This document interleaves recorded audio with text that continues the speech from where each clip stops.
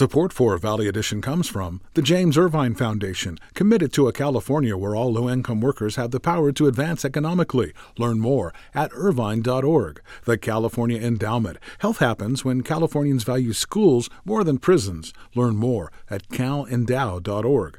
The California Healthcare Foundation, working to build a more effective, compassionate, and just healthcare system. On the web at chcf.org/health-equity. From KVPR, you're listening to Valley Edition. I'm Kathleen Schock. On today's show, a story from our podcast, The Other California, takes us to a rural church that has anchored a farming community that started with Japanese immigrants more than a century ago. And a CSU Bakersfield student reflects on her term with the university system's Board of Trustees. But first, methane is a powerful greenhouse gas, around 25 times as potent as carbon dioxide. One major methane source is livestock, which is why the state is pushing hard to reduce methane emissions from dairies. KVPR's Carrie Klein has this story about a promising technology being pioneered at dairies right here in the Valley, and why not everyone thinks it's a slam dunk. Steve Shahadi's family has been in the dairy biz for a long time, more than half a century. Big dairy family, yeah, since the 1940s. And I'm third generation, and I got a daughter who's interested, who's probably going to be fourth generation. His dairy in Kermit, called Bar 20, is one of his family's newest. He and a handful of industry reps are giving me a tour. We start on an electronic platform where cows are being milked, and we see some other technology too. Want to see a fuel cell? Yeah. The dairy is so modern it produces not just milk, but also electricity, and that powers electric vehicle chargers owned by BMW. The technology is called a fuel cell, and it's powered by manure, specifically the methane coming off of manure. And then from the fuel cell, it goes into the electric grid. It interconnects with PG&E, so extra power goes straight into the grid for everybody to use. Manure is responsible for about a quarter of the state's methane emissions. Cow burps are a major source too. At Bar 20, the fuel cell is powered by an anaerobic digester, which traps the majority of methane from the dairy's manure. Here's how the digester works. Manure that would typically be stored in an open lagoon is instead funneled into a lined and covered basin. It's the size of 40 Olympic swimming pools. You definitely want a wetsuit. Not recommended at all for swimming in. The methane, which puffs up the cover like a balloon, is siphoned off to the fuel cell, where it's converted to electricity. Digesters around California are estimated to have already prevented more than 1 million tons of emissions. But as they've advanced, the state and the Shahadis have found themselves fending off criticism of the technology. That's despite the fact that the state touts it as one of California's most cost-effective climate change-fighting tools. And so if you can clean the air and produce renewable power for the state, I mean, especially as we're converting to more usages for electricity, it seems like a great solution. Digesters are a fast-growing business. In 2015, the state had funded 6 of them. By 2020, that number had skyrocketed to 117. But that growth is what worries community advocates. Dairies with digesters receive financial credits for the emissions they capture. It works like cap and trade. But advocates are calling on state air officials to stop offering credits for digesters. Here's Phoebe Seaton, co-founder of the Leadership Council for Justice and Accountability. Any program that actually incentivizes the creation of methane and also the perpetuation of the unequal kind of local and regional burdens of dairies is problematic. She also argues that by monetizing manure, digesters encourage dairies to expand their herds, and she's concerned that could contribute to water contamination, odors, and other air pollution in nearby communities. Data to confirm herd size is hard to come by, and the industry says the idea of manure driving dairy growth is hogwash. Still, Seaton and others argue that even with digesters, dairies have no place in California, and that the government needs to step in. The state is responsible for creating this policy framework that is continuing to dump on communities in the San Joaquin Valley. Air officials estimate that meeting the state's climate goals would require constructing another 200 digesters by 2030. But Michael Bocadoro, a lobbyist and executive director of the nonprofit Dairy Cares, warns that losing emissions credits would kill those projects and export our environmental challenges. Dairies won't be able to get the projects built. Cows end up on U-Hauls and they end up moving to another state where the problem is going to be exacerbated. So less regulation, less efficient production, higher methane, higher global warming. Credits amount to millions of dollars each year for some dairies, but Bocadoro points out that's not the cash cow it sounds like. Engineering firms, developers, and other companies all get a slice of those profits too. According to Steve Shahade, the Bar 20 digester and fuel cell cost $13 million. So the prospect of annual credits did grease the wheels. But he's got his eye on other existential threats too. Drought, water restrictions, rising costs of energy and fertilizer. And so he views that income as a matter of survival. There's only so many ways to make money on a dairy. It's your milk price, your beef price, and your manure now. And so how can you maximize each area of your dairy? With such a high price tag, he suspects it'll be a while before he sees any return on his investment. For KVPR, I'm Carrie Klein in Kerman.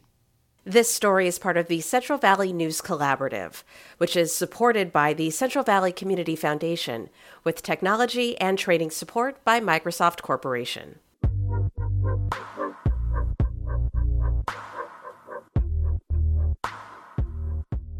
You're listening to Valley Edition. I'm Kathleen Schock. In Fresno Unified, Black students make up about 8% of the school district, but Black educators make up less than 5%. The lack of representation is an issue students in the district are highlighting in the wake of recent racist incidents. KVPR Sarith Hawk reports on how the district is addressing those concerns. Fresno Unified trustee Keisha Thomas says racism on district campuses is nothing new. But the way students have mobilized in the last few weeks has made her feel proud. Just for finding their voice. You know, it takes a lot of courage. Speaking from her office in downtown Fresno's old Security Bank building, Thomas had just returned from a lunch with the Black Student Union at Edison High School, the area she represents. For the first time ever, I think that everybody hears the kids. It is our duty to fight for our freedom. It is our duty to fight for our freedom. On May 6, hundreds of students representing Edison and Bullard marched downtown in response to a widely shared social media photo of a Bullard High student wearing what looked like a KKK hood. They had an agenda. They had a map of where they would walk and how they would get there. They had parents bringing them across town so that they could be a part. You know, that was a historical moment. Students have reported an increase in racial harassment since the photos circulated, and other racist social media accounts were also discovered. At a Fresno Unified board meeting following the protests, Bullard's BSU president, Tatiana Asbury, said her school didn't do enough to respond to the incident. Literally the second day after all this happened, no one asked us if we were okay or if we really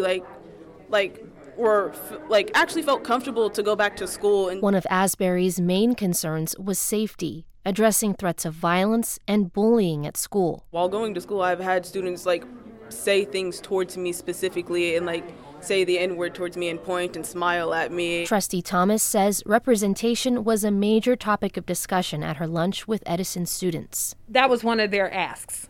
Can you have more people that look like me? These are really important conversations to make sure our African American students and our students of color and just most vulnerable students in general are really being prioritized and protected in this moment. That's newly elected trustee Andy Levine. We're at a coffee shop just across the street from Fresno High, the area he represents. When you see yourself in your teacher or your mentor, then I think it just opens up a lot of different conversations. And he says the district is making an active effort to hire a more diverse staff. Fresno Unified was just awarded a $12 million grant from the California Commission on Teacher Credentialing to expand its teacher residency program starting in June. There may also be additional funding to hire more diverse counselors, too. Levine says this grant will have a specific focus on Black educators. I don't think there's been an explicit intentionality around addressing underrepresentation of African American teachers in Fresno Unified. So this is the first time, this component of the new grant would be, I believe, the first time that we've done that, and I'm really proud that we're taking that step. But Keisha Thomas questions whether that will be enough to meet the needs of Fresno Unified students. We need to be able to have sufficient funds to train them. We need to have sufficient funds to be able to help them move. There's so many and thens. You know, how much is $12 million really going to help our district when we have $1 billion budget? According to Levine, a lot. The grant could lead to hiring 48 potential new teachers for Fresno Unified over the next 5 years.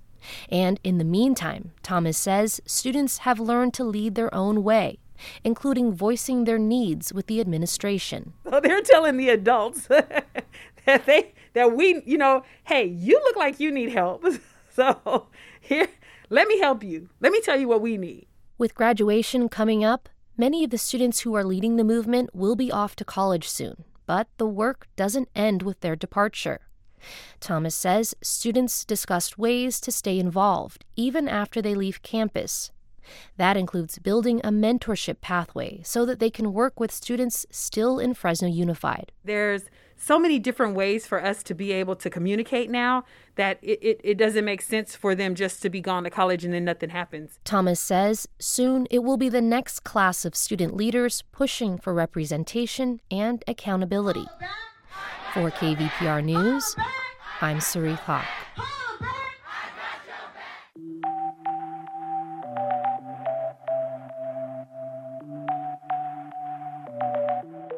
This is Valley Edition. I'm Kathleen Schock. And now we turn to a story from our podcast, The Other California. This week we're in the town of Livingston in Merced County.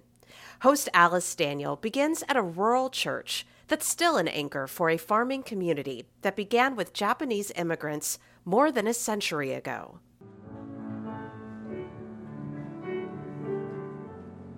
The service inside the Livingston United Methodist Church is just ending. About 20 people are gathering up their things and loosely singing the last verse of the hymn, Pass It On. Some start to walk out of the chapel, and as I follow, one man welcomes me and quietly quips that the congregation is getting on in age. He's in his 70s, he says, and he's one of the youngest in the group. I laugh because I'm here to meet someone who's been alive for almost a century, a 97-year-old Japanese-American farmer who has attended this rural church set among almond orchards his entire life. But before I find Sherman Kishi, let me tell you why this church is unique. Its history begins with the Issei, first-generation Japanese immigrants who came to Livingston around 1907 to join an agricultural community called Yamato, or Japanese Colony. The farmers built their own packing shed and started a co-op. It later merged with another farmers association to show unity after World War II. There was an understanding with the town that these newcomers would stick to farming and not compete with commercial businesses. The founder of Yamato Colony, Kyutaro Ibiko, was Christian, and the church was the community's anchor, the center of much social life. It still is, although the demographics have changed and the church we're in now isn't the original structure. After the service, I find Sherman sitting on a bench in the main hall eating his lunch. There are sandwiches and homemade cakes on a table nearby. You can tell he's loved here as people come by to say hello and check on him. So Sherman said his caregiver's coming to pick him up. I sit down and ask him about growing up here. We really stayed separate from the townspeople, and we didn't go to church together with them or anything, so... Sherman tells me he grew up just across the street from the church, in a house where his daughter now lives. When Sherman was a kid, his family farmed grapes. They had various varieties of grapes, and they used to market that into the Bay Area mostly. By 1940, about 70 Japanese families were farming more than 3,700 acres in Livingston. These days, the farmers here are a more diverse group, But some of the original families, like Sherman's, remain. The church itself is a mix of people whose family histories include places like Lebanon, India, and Europe. The minister's family is from Korea. Yeah, we have all kinds of people. Well, that's nice that we have all kinds of people now. All kinds of people. It mirrors Livingston itself, a town of about 14,000 that celebrates its diversity with larger-than-life steel cutouts or sculptures in town of people representing various immigrant groups who have made contributions. Livingston, by the way, was named for a celebrity, Dr. David Livingstone, a missionary and explorer known for his anti-slavery stance. Even as Yamato Colony was thriving in 1940, World War II changed everything. In 1942, the residents were sent away by the U.S. government to concentration camps. The church was actually the first place they gathered as they were rounded up, Sherman says.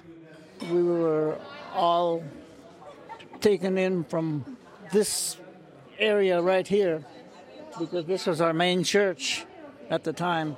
And we went from here to the Assembly Center in Merced. The Assembly Center at the fairgrounds, built in 11 days, where thousands stayed for several months. After that, they were sent to a concentration camp called Amache in Grenada, Colorado. Yeah, we had no choice whatsoever whether we wanted to go or not. And we were just taken out and sent to the camp that we went to. Sherman was 17. He remembers what the camp was like. All built of barracks, yeah. There were hundreds of barracks in there. I don't remember how many barracks there were, but there were a lot of them. But by the end of 1943, he was recruited to go to language school in Minnesota. He knew some Japanese, but not enough. And supposedly I learned the Japanese language there. Well, I knew a little bit, just enough to talk to my folks and things, but nothing at all sophisticated. After that, he was sent to the Philippines for a few months.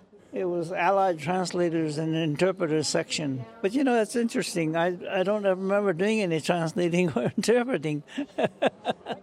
He says his youth played in his favor during the war, that it was much harder on his parents, who were stuck in the camp for 3 years. My father was not well. He had, I guess they call it Bright disease, a kidney problem.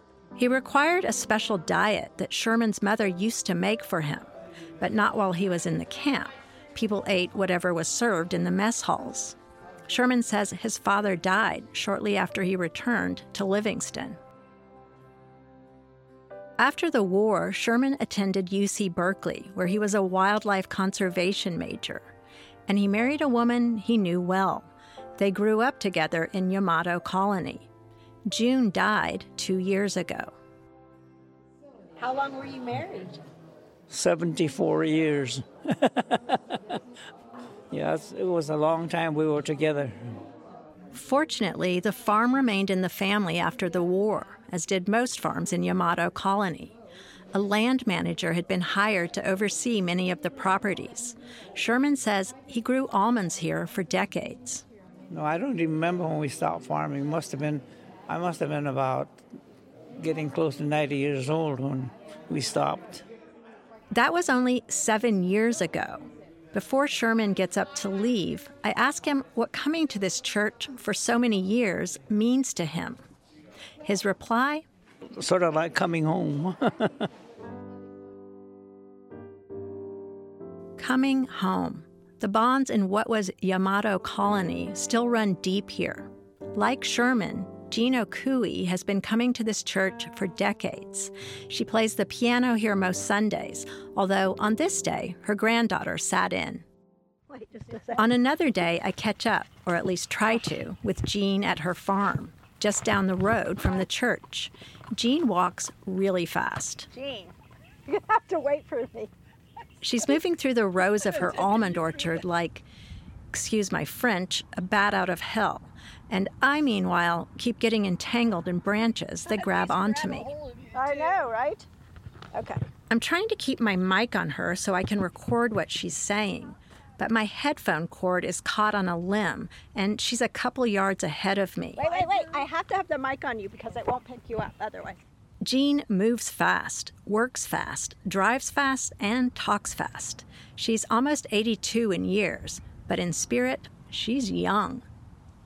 We're walking from her 900-square-foot straw bale house through the orchard to a farmhouse where her daughter now lives with her family.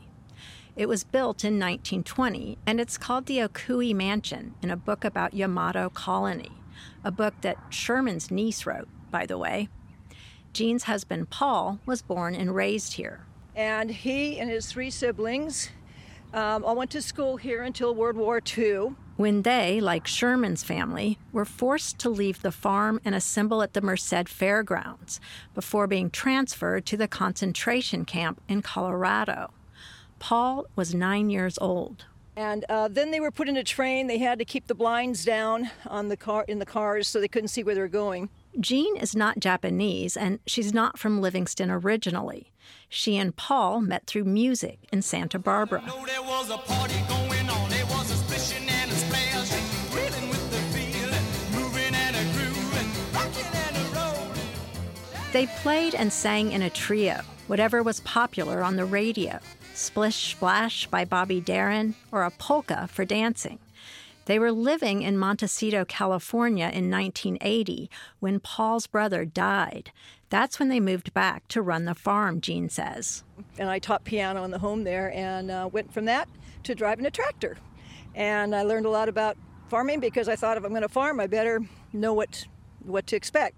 Jean took a class in orchard and vineyard management, and she did the majority of the farming because Paul had Parkinson's disease. He felt very comfortable here. He knew all the people and all of the Japanese-American farmers around us. They said, we'll do anything to help you. And I remember one year we had our nuts all in a row be picked up, and they couldn't pick them up yet. And it rained. We had to spread them all out. We had 5 tractors show up to help us. It's just amazing, you know. The farmers often work together like that. Paul died in 2001, and Jean ran the farm alone for several years before her daughter and son-in-law took over. Jean says she really took to farming, and she puts a lot of thought into being a good steward of the land. The farm runs on solar, and 14 years ago, she got a conservation easement so the farm can't be developed. Mugicha is a Japanese name for barley tea. Back inside her straw bale house, which she says stays cool even in the hot summers, Jean sets out 2 glasses of tea. It's popular in the summertime, she tells me, as she offers some lemon from her lemon tree. Thank you. You're good. Tie in the nature. She's laughing at her attempt to tie in the barley tea with the land around her, lemons from her tree. But it's a theme that deeply matters to her. We're all connected, as I think a lot of people don't think they're part of the system in nature, but we all are. And I have a saying above my computer that reads, if you take care of the birds, you take care of most of the big problems in the world. She also has a sign that says, Lord, slow me down. I've got a reputation of being, what do they call it, the something bunny. Energizer. Yeah, Energizer Bunny. That's it. I've got that as a nickname with several people because I just keep going.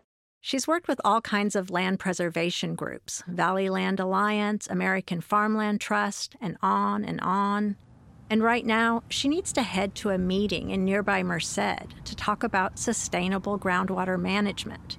She shuts her door before I leave this earth and goes into a teachable moment about the cycle of life. I will get returned. I'll be hopefully made into compost or something. Dead things provide carbon and food, and that makes room for new life. I can't help but laugh, and maybe I shouldn't, but I tell her, I don't think you're going to die anytime soon. You never know. You never know, but I mean, not from old age. And then Jean gets in her car to head to her meeting in Merced. I follow her out the driveway in my own car, but I don't even try to keep up. She's left me in the dust.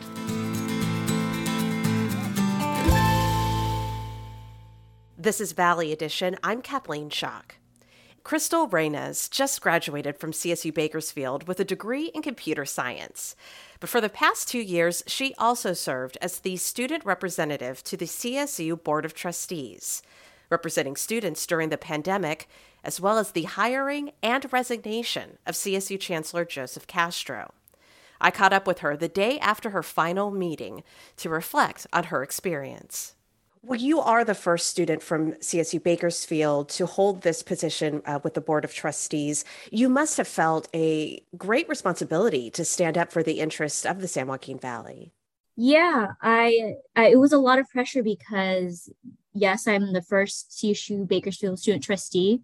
I know we did have, luckily, an alumni trustee from Bakersfield, and it was a lot of pressure. And so when things came up, like the resignation of Chancellor Castro, who's from the Central Valley, it really was a different kind of hurt and different kind of thought process. And I saw that with especially the other people. There are two other people on the board, Diego Rambula and Yamilet Rodriguez, who are from Fresno. And so we had this different sense of the situation when it came to that. But definitely, it was a lot of pressure.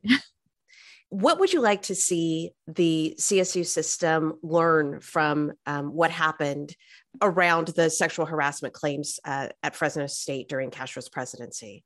I think first, before we learn anything, I think there needs to be a recognition of Chancellor or President Castro at the time was advised by Chancellor White and therefore by the board.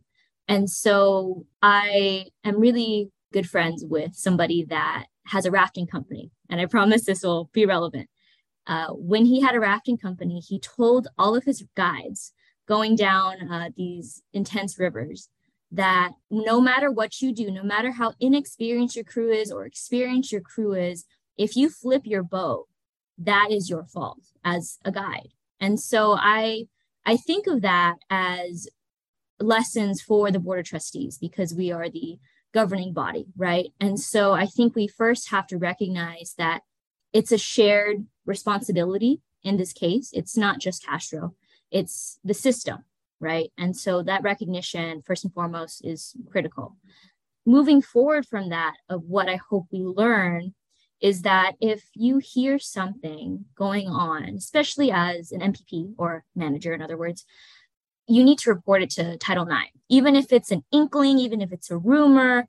I know in this specific instance, somebody actually came to President Castro at the time and made a informal report, a concern, and that should have been reported. And so I think we need to learn that those instances we do need to bring to the Title IX office, but also I'm looking forward to seeing the results of we launched a system-wide assessment of all Title IX offices. And I was lucky enough to visit all 23 campuses. Something else that I hope the assessment reveals is that our Title IX offices are underfunded. Title IX is an unfunded mandate from the federal government. It is needed on campuses, that's 100% sure, to make sure that these instances of sexual harassment and sexual assault are dealt with, but it is an unfunded mandate. And because of that, it is up to presidential priorities to how much they fund the office. I've been to campuses where there's only one Title IX coordinator and one investigator for about 10,000, 15,000 students. And they're in charge of not only students, but faculty and staff, sometimes alumni.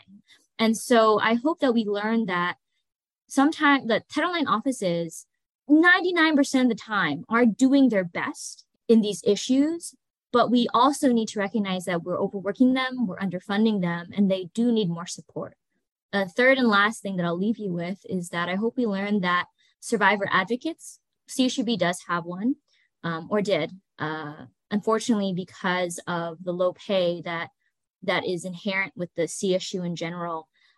Survivor advocates are, for example, what I use to get out of a abusive situation, but it's not Title IX. This person is a confidential person who's connected with the community, can connect you with resources, and is very trauma informed. And so this person is absolutely critical to making sure that a survivor feels comfortable, has the resources that they need, because Title IX can be intimidating and the process could be traumatizing to survivors.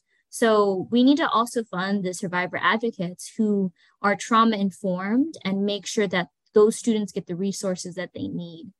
So all in all, I think I hope we learn that that system needs to be fully funded and more staff and less time sharing hats or responsibilities. And I think we owe that to our students.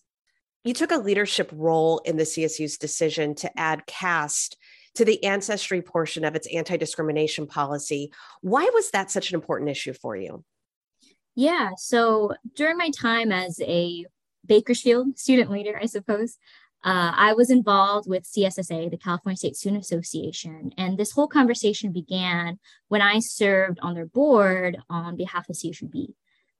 Actually, I believe I served on one of the committees rather than the entire board of directors, but that's a little detail. I was witnessing this conversation of caste happening. And what these activists did is that they pursued first the student route. They wanted to make sure that this statewide organization that represents the official voice of CSU students was behind adding this idea into the anti-discrimination policy. And so I will admit to you, I had no idea what caste was. And I saw these students first make a presentation, non-controversial presentation, gave a little bit of information. And I said, okay, it didn't hit me as to how it actually plays out in America. Because to me, it seemed at the time, before this was brought to the chancellor's level, before the organization actually passed their final resolution, it seemed to me that this was an international issue. But I realized how wrong I was when the final reading of this resolution, the final reading that would allow the vote to pass it, that there were, I want to say about 100, that maybe that's a hyperbole, but there were so many people. This was an online meeting, so many people that came out to speak against this caste resolution. And I was so confused because I thought it was non-controversial. You know, it sounds like the right step in civil rights. And in my head, okay, this is a right step in civil rights. This may be an international issue, but I think it's still a good idea. But seeing it happen online in America with American citizens saying things to students that shared their stories about caste discrimination, caste oppression, people came to public comment and said, no, caste does not exist in America. How dare you say that? I'm a tax-paying citizen in America. So these people weren't even students. There are some people that came and said, I'm a tax-paying citizen, a concerned citizen, and I'm afraid that this is going to be discriminatory against Hindus. And so I kept hearing this rhetoric, and this was right after the murder of George Floyd.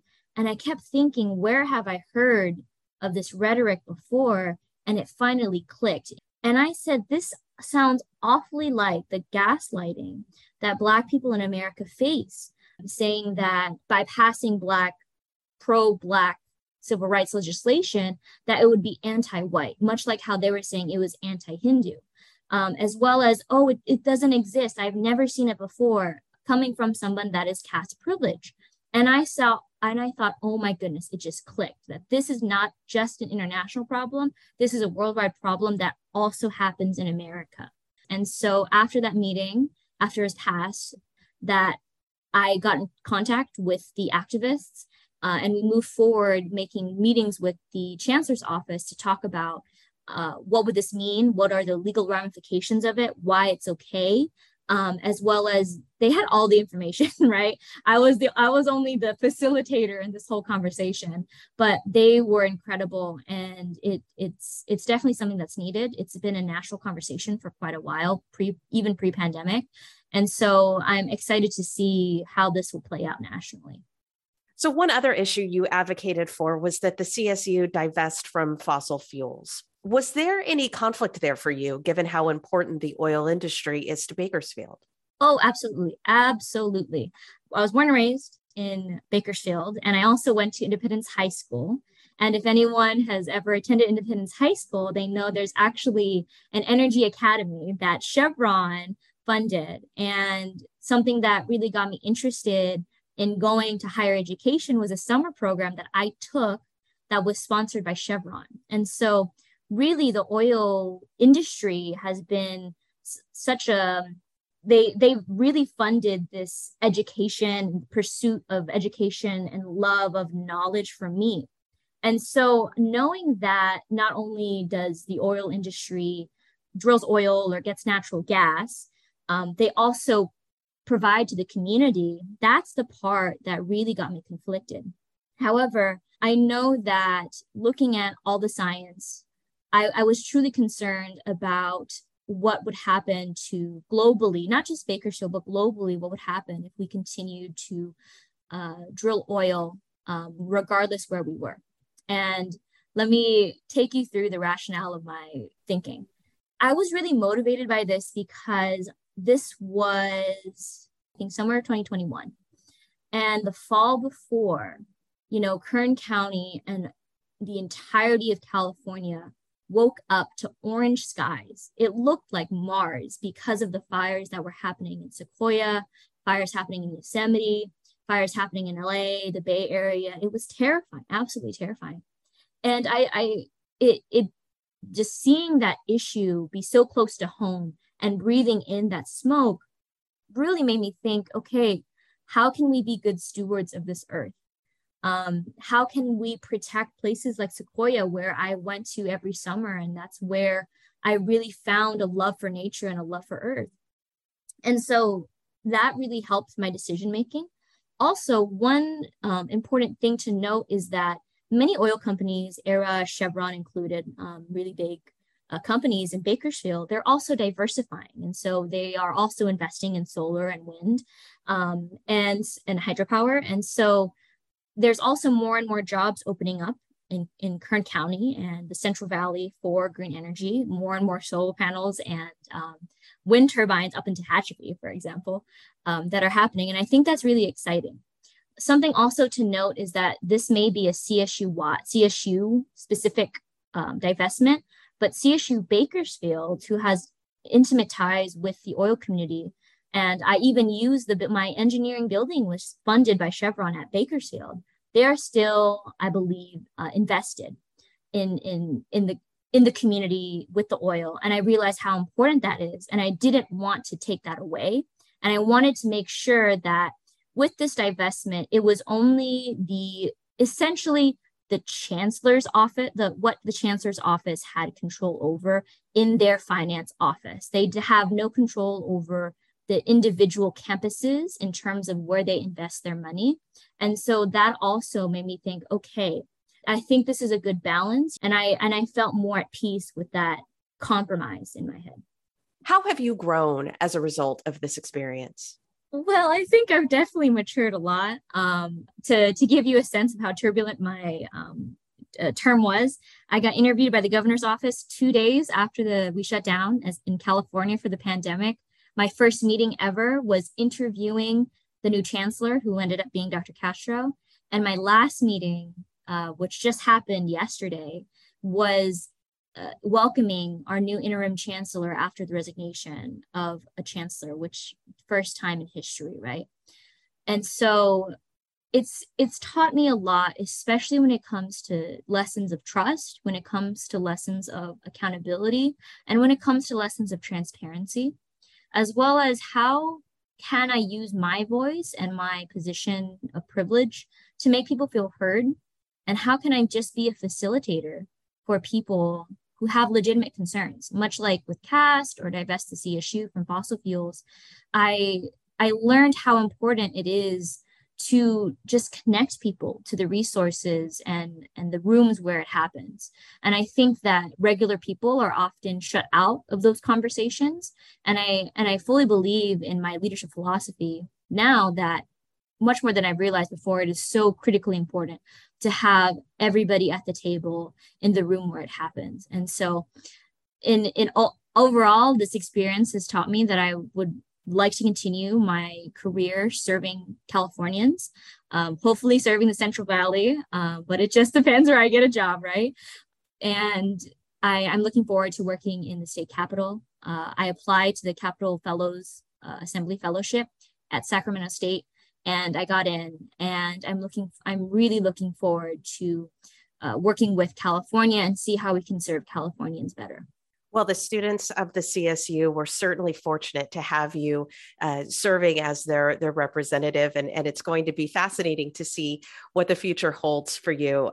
I've been talking with Crystal Reynez. Thank you so much for being on the show. Thank you, Kathleen.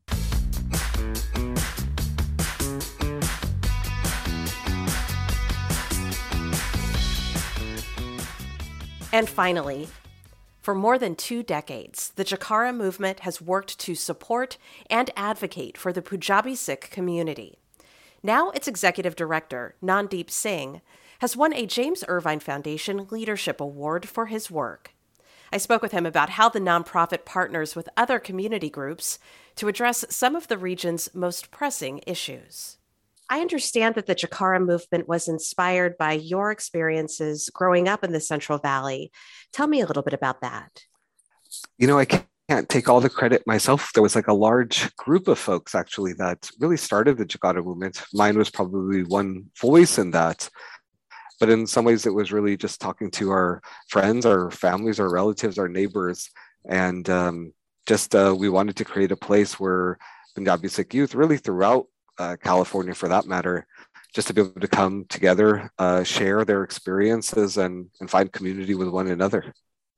So one thing that I think we have in common is that we're both boomerangs. We grew up in the Valley, we were born here, and then we left. And I guess in your case, went to UCLA and then Johns Hopkins in Maryland. What brought you back to the Valley? Actually, it was my father got ill some years ago, and it was talking about with my mom and just wanting to be able to support him through that initially brought me back. But I've always had a very fondness for the Valley. Whenever you end up in other parts of California, you end up having to defend the Valley, and so my Valley pride never left, no matter where I was in the world. I definitely relate to that. So, for those folks who are not familiar with the Jakara movement, tell us a little bit about it and the work that you do. So the Jakara movement was born actually here in Fresno, in fact, as an annual conference at Fresno State back in 2000. And what was largely just high school and college youth coming together really to give voice to what they felt their issues were, oftentimes in a sort of second generation immigrant experience, over the years really kind of became a movement throughout California. So today we have chapters really across the 99 from Bakersfield all the way up to Yuba City in the Bay Area, as well as where we run sort of youth programs. We have over 70 high school chapters. We have a housing rights team. We have a labor rights team. We have a health team, really in sort of just a variety of different local and statewide issues that affect our communities as well as that of our neighbors. So one area I know that you're involved in is around language access, which is so significant in this region because Punjabi is the third most spoken language in the Central Valley, yet many in-language materials are just not written in the Punjabi language. Can you talk a little bit about the work that you've done in that area, maybe particularly around the pandemic? Sure. So in some ways, that was a wormhole of itself. Back in 2017, 2018, I was helping a family friend of mine, their grandfather, get a bus pass. And while we were at the fax terminal, I noticed that there were timesheets in a variety of different languages. In fact, those that I knew were spoken a lot less than Punjabi, but sort of noticed that nothing was in Punjabi. When I spoke to the woman that was the attendant, of course, she just said, that's my job. I don't know what's out there. It was really digging on the internet that I found out that the information to make those determinations in this particular case was the COG, but ultimately they were getting information from the Census Bureau. So we really started our conversations there with the Census Bureau, finding out why Punjabi had not been recognized as a separate language, despite it being one of the top 10 most spoken languages in the state of California, and of course the third most in the Central Valley.